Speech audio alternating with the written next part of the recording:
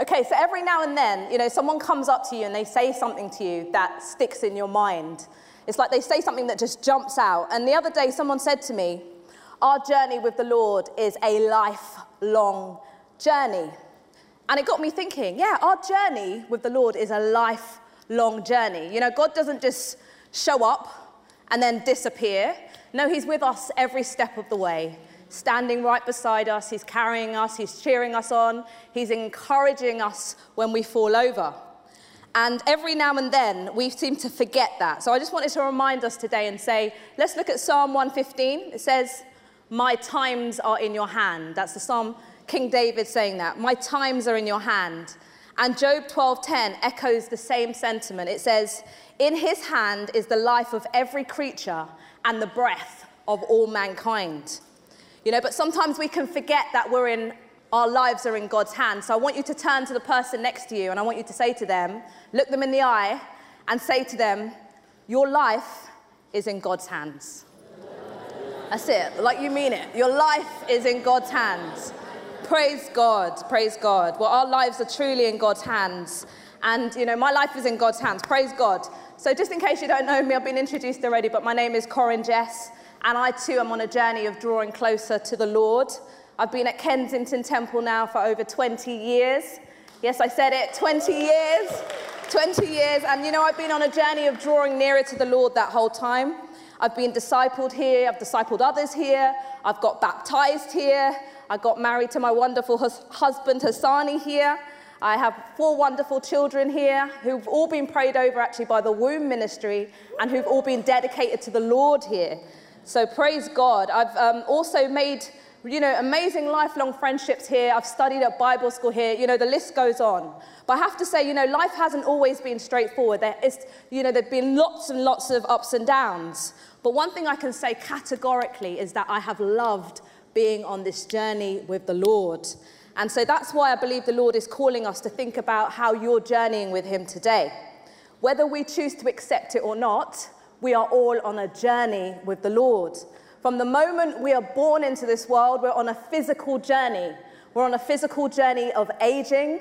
No matter how hard we try to reverse it or change it, we can't stop. Many have tried and failed. We are all on this journey of aging, and we're also on a journey of having our minds grow and gain knowledge and understanding. Now, everyone likes to talk about the physical journey and the emotional journey, but we're also on a spiritual journey, and that's the one that I want us to talk about today. The Lord has already set out this spiritual journey for us, should we choose to accept his invitation to journey the way that he wants us to go. Now, we're going to read Jeremiah 29, verses 11 to 13, and it says, for I know the plans I have for you, declares the Lord. Plans to prosper you and not to harm you. Plans to give you a hope and a future. Do you believe that, Kensington Temple? Do you believe that God has a plan for you? He wants to give you a hope and a future. And then we forget to read the bit after that, which I want us to read today, which says, then you will call on me and pray to me, and you will listen to me, and you will seek me and find me when you seek me with all your heart. Do you believe that? Yes. You will find him when you seek him with all your heart. Do you accept that this is the word of God today? Yes. Amen. Now, I know we don't use paper maps much these days, but let's think about it this way. God has the right GPS signal to ensure that we can travel through every hill and valley and get to our correct destination at the right time by his hand. Not only does he have the plans in the map, but he is asking us to call on him. He's asking us to say, Lord, we're seeking you. We want your guidance. He doesn't force us. Instead, he really waits for us to kind of press the search button on the search engine. Press the search button on the search engine. So the question I have for you today, church, is, have you asked God what is written on the map of your life? Or have you deleted the map app on your phone because it got too complicated and the directions didn't make any sense to you? Now, how many of you here know and agree with me when I say that journeys aren't always smooth? Anyone could put up their hand for that. A few people can't. Okay, well, that's cool. But journeys aren't always smooth. And the other day, well, actually not the other day, 2 weeks ago, I was on a family holiday to Portugal. And we were so excited. It's the first time we were able to travel out of the country since COVID began. And so we were really excited. We managed to book our last-minute deal. Check. Then we managed to get ourselves packed. Check. We managed to get ourselves to the airport on time. Check. Then we managed to get through all the assignments, all the baggage and all that, and then we managed to be on the plane, sitting on the plane. And I was like, wow, Lord, thank God. You know, with all the dramas that have been going on with COVID and travel, thank God that we're here. And Lord, it's going to be straightforward. It's going to be straightforward is what I said. But about 20 minutes into the flight, the pilot, at the beginning of the flight, the pilot explained to us that we were going to have to be, we're going to benefit from the fact that instead of 3 hours for our journey was actually going to be 2 hours because the wind of the Atlantic Ocean was going to push us forward at a quicker speed. So here's me thinking, yeah, this is really good news. You know, we're going to shave a whole hour off our journey. But what he failed to tell us, then we found out 30 minutes later, was that because of the wind of the Atlantic Ocean pushing us forward and the windy night that it was, the plane started to hit turbulence. And we were on this turbulence. The plane was bound. Well, I don't want to exaggerate. People say I exaggerate a lot, but the plane was not smooth. It was not smooth. There was turbulence, and we were moving up and down, up and down. And my stomach was like, no! We were stomach churning, really stomach churning. And the fasten your seatbelt sign came on, and we all just had to sit there and endure this hour. But it got me thinking. The turbulence got me thinking. When I was on the plane, I couldn't get off. No matter how much I wanted to, I couldn't get off. I had to endure the turbulence right until the end, right until it finally stopped. And I had to accept that my journey wasn't going according to my plans of being straightforward. In fact, I chose to speak to God at that time, and I was like, Lord, I just want to check. I just want to check, Lord, am I on the right journey? And the Lord said, yeah, you're fine. You're going to be okay. And I was like, oh, okay, good. Thank God. Thank God. But seriously, I was so glad to get off the plane at the end of the journey. But the journey taught me 3 important lessons. 1, the nature of our journey is not always smooth, and we may encounter turbulence. 2, we need to be ready to face the unexpected. And 3, despite my panic and the panic of those around me, God, the pilot, was absolutely fine, and he knew just what was going to be happening and what was going on. So praise God for that. So I thank God every day that we have an incredible map. We have the map. And this map is the Word of God. It's the Bible. And if you have your Bibles with me today, please can you turn to Acts 22. We're going to read verses 6 to 14. So that's Acts 22, 6 to 14.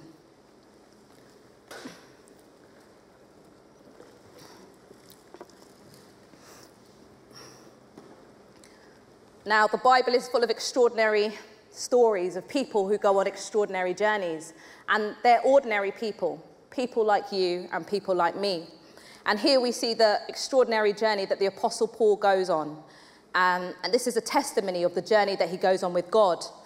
At this point in his life, the Apostle Paul is actually called Saul of Tarsus. He's a well-respected Jewish scholar, and he actually is trying to ensure that Christians are persecuted and put into jail or killed. And he is angry that people are teaching that Jesus is the Son of God, which he is. So Saul is on this physical journey. He's traveling on the road to Damascus to get some more Christians thrown into jail when God breaks in and begins an unexpected spiritual journey. So I'm going to read from verse 6. This is what it says, the Apostle Paul's testimony. About noon, as I came near Damascus, suddenly a bright light from heaven flashed around me. I fell to the ground and I heard a voice say to me, Saul, Saul, why do you persecute me? Who are you? Lord, I asked. I am Jesus of Nazareth, whom you are persecuting, he replied. My companions saw the light, but they did not understand the voice of him who was talking to me. What shall I do, Lord? I asked. Get up, the Lord said, and go into Damascus. There you will be told what you have been assigned to do. My companions led me by the hand into Damascus because the brilliance of the light had blinded me. A man named Ananias came to see me. He was a devout observer of the law and highly respected by all the Jews living there. He stood beside me and he said, "Brother Saul, receive your sight." And at that very moment, I was able to see. Then he said, "The God of our ancestors has chosen you to know his will and to see the righteous one and to hear words from his mouth. You will be a witness to all people of what you have seen and heard. And now, what are you waiting for? Get up, be baptized, and wash your sins away, calling on his name." Amen. Praise the Lord for the reading of his word. The Apostle Paul's experience here is extraordinary, and it teaches us three things that we can take ourselves when we're thinking about our journey of drawing nearer to the Lord. I've called them the 3 A's. The 3 A's, they all start with an A, the letter A. Firstly, I believe that the Lord is calling us to acknowledge him and to recognize that he is Lord. As soon as the Apostle Paul gets a glimpse of God, he acknowledges him. "Who are you, Lord?" I asked. "I'm Jesus of Nazareth, whom you're persecuting." Now, what I find really interesting about this encounter is that you would have imagined Saul to be like somewhat disorientated or like confused or at least defensive, like what's going on? But the fact that he just calls on Jesus' name straight away, Lord, shows the majesty and shows the power of what he's encountered. Who is this Lord? As the Lord says, "I'm Jesus of Nazareth." The one who's broken into Saul's reality is Jesus of Nazareth. He's Jesus, the Messiah. Jesus, who is the Son of God. And not only is he the Son of God, but he is God himself as a member of the Trinity, the Godhead, which we know consists of Father, Son, and Holy Spirit. And as Jesus says in the book of John in chapter 10, "I and the Father are one. And anyone who's seen me has seen the Father." Saul's reaction here teaches us that we need to revere and acknowledge who God is so that he can draw us nearer. You know, when you meet with the Lord, and I know many of you here have, there's nothing better than just to bask in the glory of God. Lord, who are you, Lord? Praise God. Saul's position, everything he's done up until then, his human status, his intellectual prowess as a Pharisaical intellectual, everything that he's known, it basically pales into insignificance in the presence of the living God. Pales into insignificance. And when I was preparing this, the word I heard clearly for someone was, just because you haven't seen it yet doesn't mean that it does not exist. Just because you haven't seen it yet does not mean that it does not exist. It's important for us to grab hold of that. Up until that moment, Saul had not experienced the supernatural power of God. He'd never seen it before. But he got to see it. And when he saw it, he was changed in an instant. And we need to remember that same thing. You know, up until I came to church, I didn't know about who God was. You know, I was 19 when I got saved. I didn't know who God was. And even when I was in the church for a few years, I was still like, okay, so God, who are you? Who are you, Lord? I'm still asking the question today because God is magnificent. He's omnipotent. He's omniscient. He's beyond our understanding. And this is what Saul is asking here today.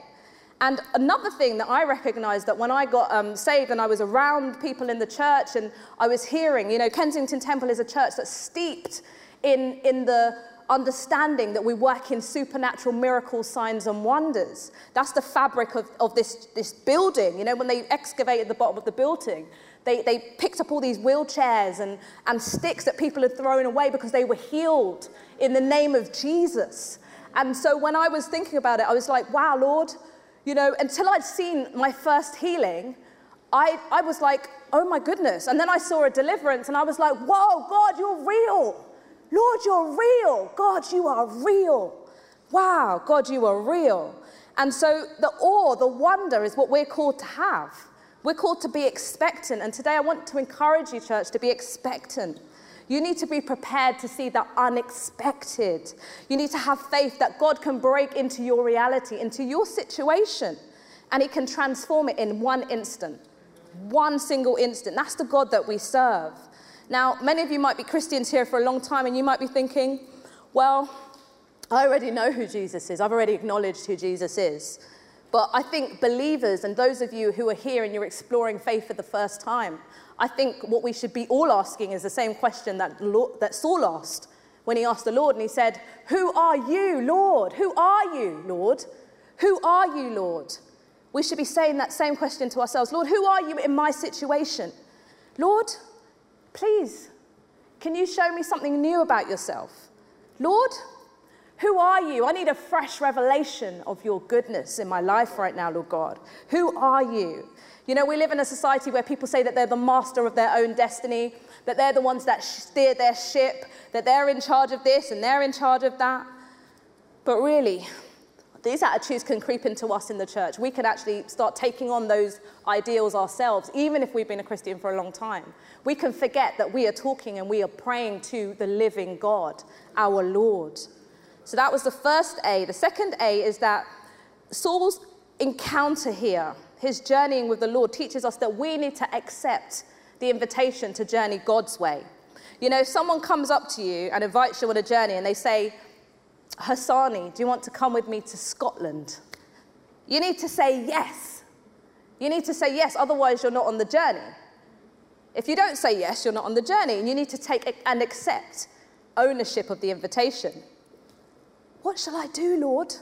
Saul asks.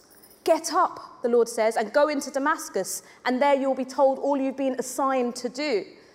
Now, his companions lead him by the hand. He takes acceptance of what's happened. He is led out. He could have, fought against what was going on, but he is led out by the hand into Damascus to get his transformation. Saul's life shows us what the Lord had in mind for him, but it also shows us that we can have taken the wrong invitation ourselves. We can have a counterfeit invitation. Saul, up until that point, he was convinced that he was doing the right thing. He was persecuting Christians. He was killing them. He was sure. He was like, right, this is what I'm supposed to do. His religious upbringing, his mindset, the order, the society around him was encouraging what he was doing, but it was the wrong assignment. And so the question for all us today is, have we taken the right assignment? Are we even on the right journey with the Lord? And it's okay, because as soon as Saul finds out that he's on the wrong journey, he immediately changes. He turns back immediately to the right track. And that's what we can do today. As soon as Saul says, "What shall I do, Lord?" he's told specifically. He's told specifically. So our God is not in deficit to tell us what we need to do. "What shall I do, Lord?" Get up, go into Damascus, and there you will be told all you've been assigned to do. Our God speaks. Our God tells us stuff. And today, we need to open our ears. We need to open our eyes, spiritual eyes in our heart, to hear what the Lord is saying. Many of you might be here and you might be thinking, well, I have been on this journey with the Lord, and I've been walking with the Lord, but, things have started to happen in my life. And turbulence is real. Turbulence is really real. As we go back to my plane example, sometimes things can come. Curveballs can come out of nowhere without warning. And it can really disorientate us as Christians. We're living through tumultuous times right now. We have the rising cost of living and fuel. We're living through COVID. We're living through the Ukrainian war. And even personally to that, you may be having situations in your life that are personal to you. You may be having financial troubles. You may be having problems at work. You may be having all sorts of situations that are difficult. The loss of a loved one. These things can be turbulent in our lives. But who do we call in times of trouble? Who has the map to help us escape? Jeremiah at the beginning reminded us, we need to call on him. We need to seek him. We need to pray to him. Lord, I said on the plane, are we going to be okay? Yes, you're going to be fine. Every now and then, we just need to press the refresh button. Lord, what shall I do? Refresh button. Lord, what is my assignment for today? Refresh button. Lord, can we revisit the map together? I think I've gone on the wrong track. Okay. Yeah. I think I've gone on the wrong track. And the Lord is, what he shows us is that when Saul is led by the hand into Damascus. And the Lord is saying the same thing to us. I want to lead you by the hand. I want to lead you by the hand into safety. Can we say it today? Lord, would you lead me into safety? Lord, would you lead me into safety? Praise God. And the third A that I want to talk about today, we've had acknowledge, and we've had accept, and now we're talking about aligning. Saul's journey teaches us that we need to align with God's map. The definition of alignment is to get in line. It's to be properly positioned and to have your parts adjusted in relation to one another. Pilots have a rule, which they call the 1 in 60 rule. And it means that if they set their coordinate out by 1 degree, they can end up veering the plane 60 miles off what they're planning to do. Yeah. So we understand that 1 degree of difference and 1 degree of error can take us off into a very bad direction. And Saul is told by Ananias how to get in alignment with God. He's told to get up, to be baptized, and to wash his sins away and call on the name of Jesus. And he teaches him what alignment means. And for us, alignment is getting on God's program. It's calling on the name of Jesus for salvation. Our God alone, Jesus in heaven, he's the only one that can forgive our sins. And he was sent to this earth to pay the price for all our sins. And we only need to call on his name, Jesus, Jesus, Jesus. Alignment means to do it God's way. And there's a way that God wants us to live. It's specific. It's outlined in the Bible. Get up, turn away from your sins. I don't know what you're going through right now, but be washed clean and call on the name of Jesus. He can help you. And that's what the Apostle Paul does. We read the book of Acts. If you read it this week when you've got time, you'll see Paul going through all these amazing journeys. Like literally, he goes on all these wonderful journeys with the Lord. He travels for over 10,000 miles into the Roman Empire. He writes around half of the New Testament, and he is instrumental in establishing leaders in churches all over the place. And they're able to replicate themselves. And him himself puts it, he says, look, I'm not perfect, guys. But in Philippians 3:13-14, he says, brothers and sisters, I do not yet consider myself to have taken hold of it. But one thing I do, forgetting what is behind and straining toward what is ahead, I press on toward the goal to win the prize for which God has called me heavenward in Christ Jesus. So not only does he forget the baggage, he reaches forward to gain from what it means to fully know Jesus, to be in alignment with the call of God on his life. And he keeps his eyes on the prize. We were created to love God and to be in his presence and to enjoy him forever. So in summary today, we need to acknowledge, we need to accept, and we need to get aligned with God. 2 questions we can ask ourselves this week. 2 key questions. Number 1, Lord, what shall I do? What shall I do, Lord God? What shall I do in my situation? And then wait for the answer. And then another question that we need to ask ourselves, or ask the Lord this week rather, is who are you, Lord? Who are you, Lord? Lord, will you reveal yourself to me in a fresh way? Let us acknowledge that we are on the journey with the Lord for life. And this is a journey where the Lord is walking with you by your side. It's a journey where he's going to cushion you through the turbulence and through the trials. He's going to lead you on divine assignments, and he's going to guide you into his love and eternal truth. Truly, church, there's nothing better. There's nothing better. Oh!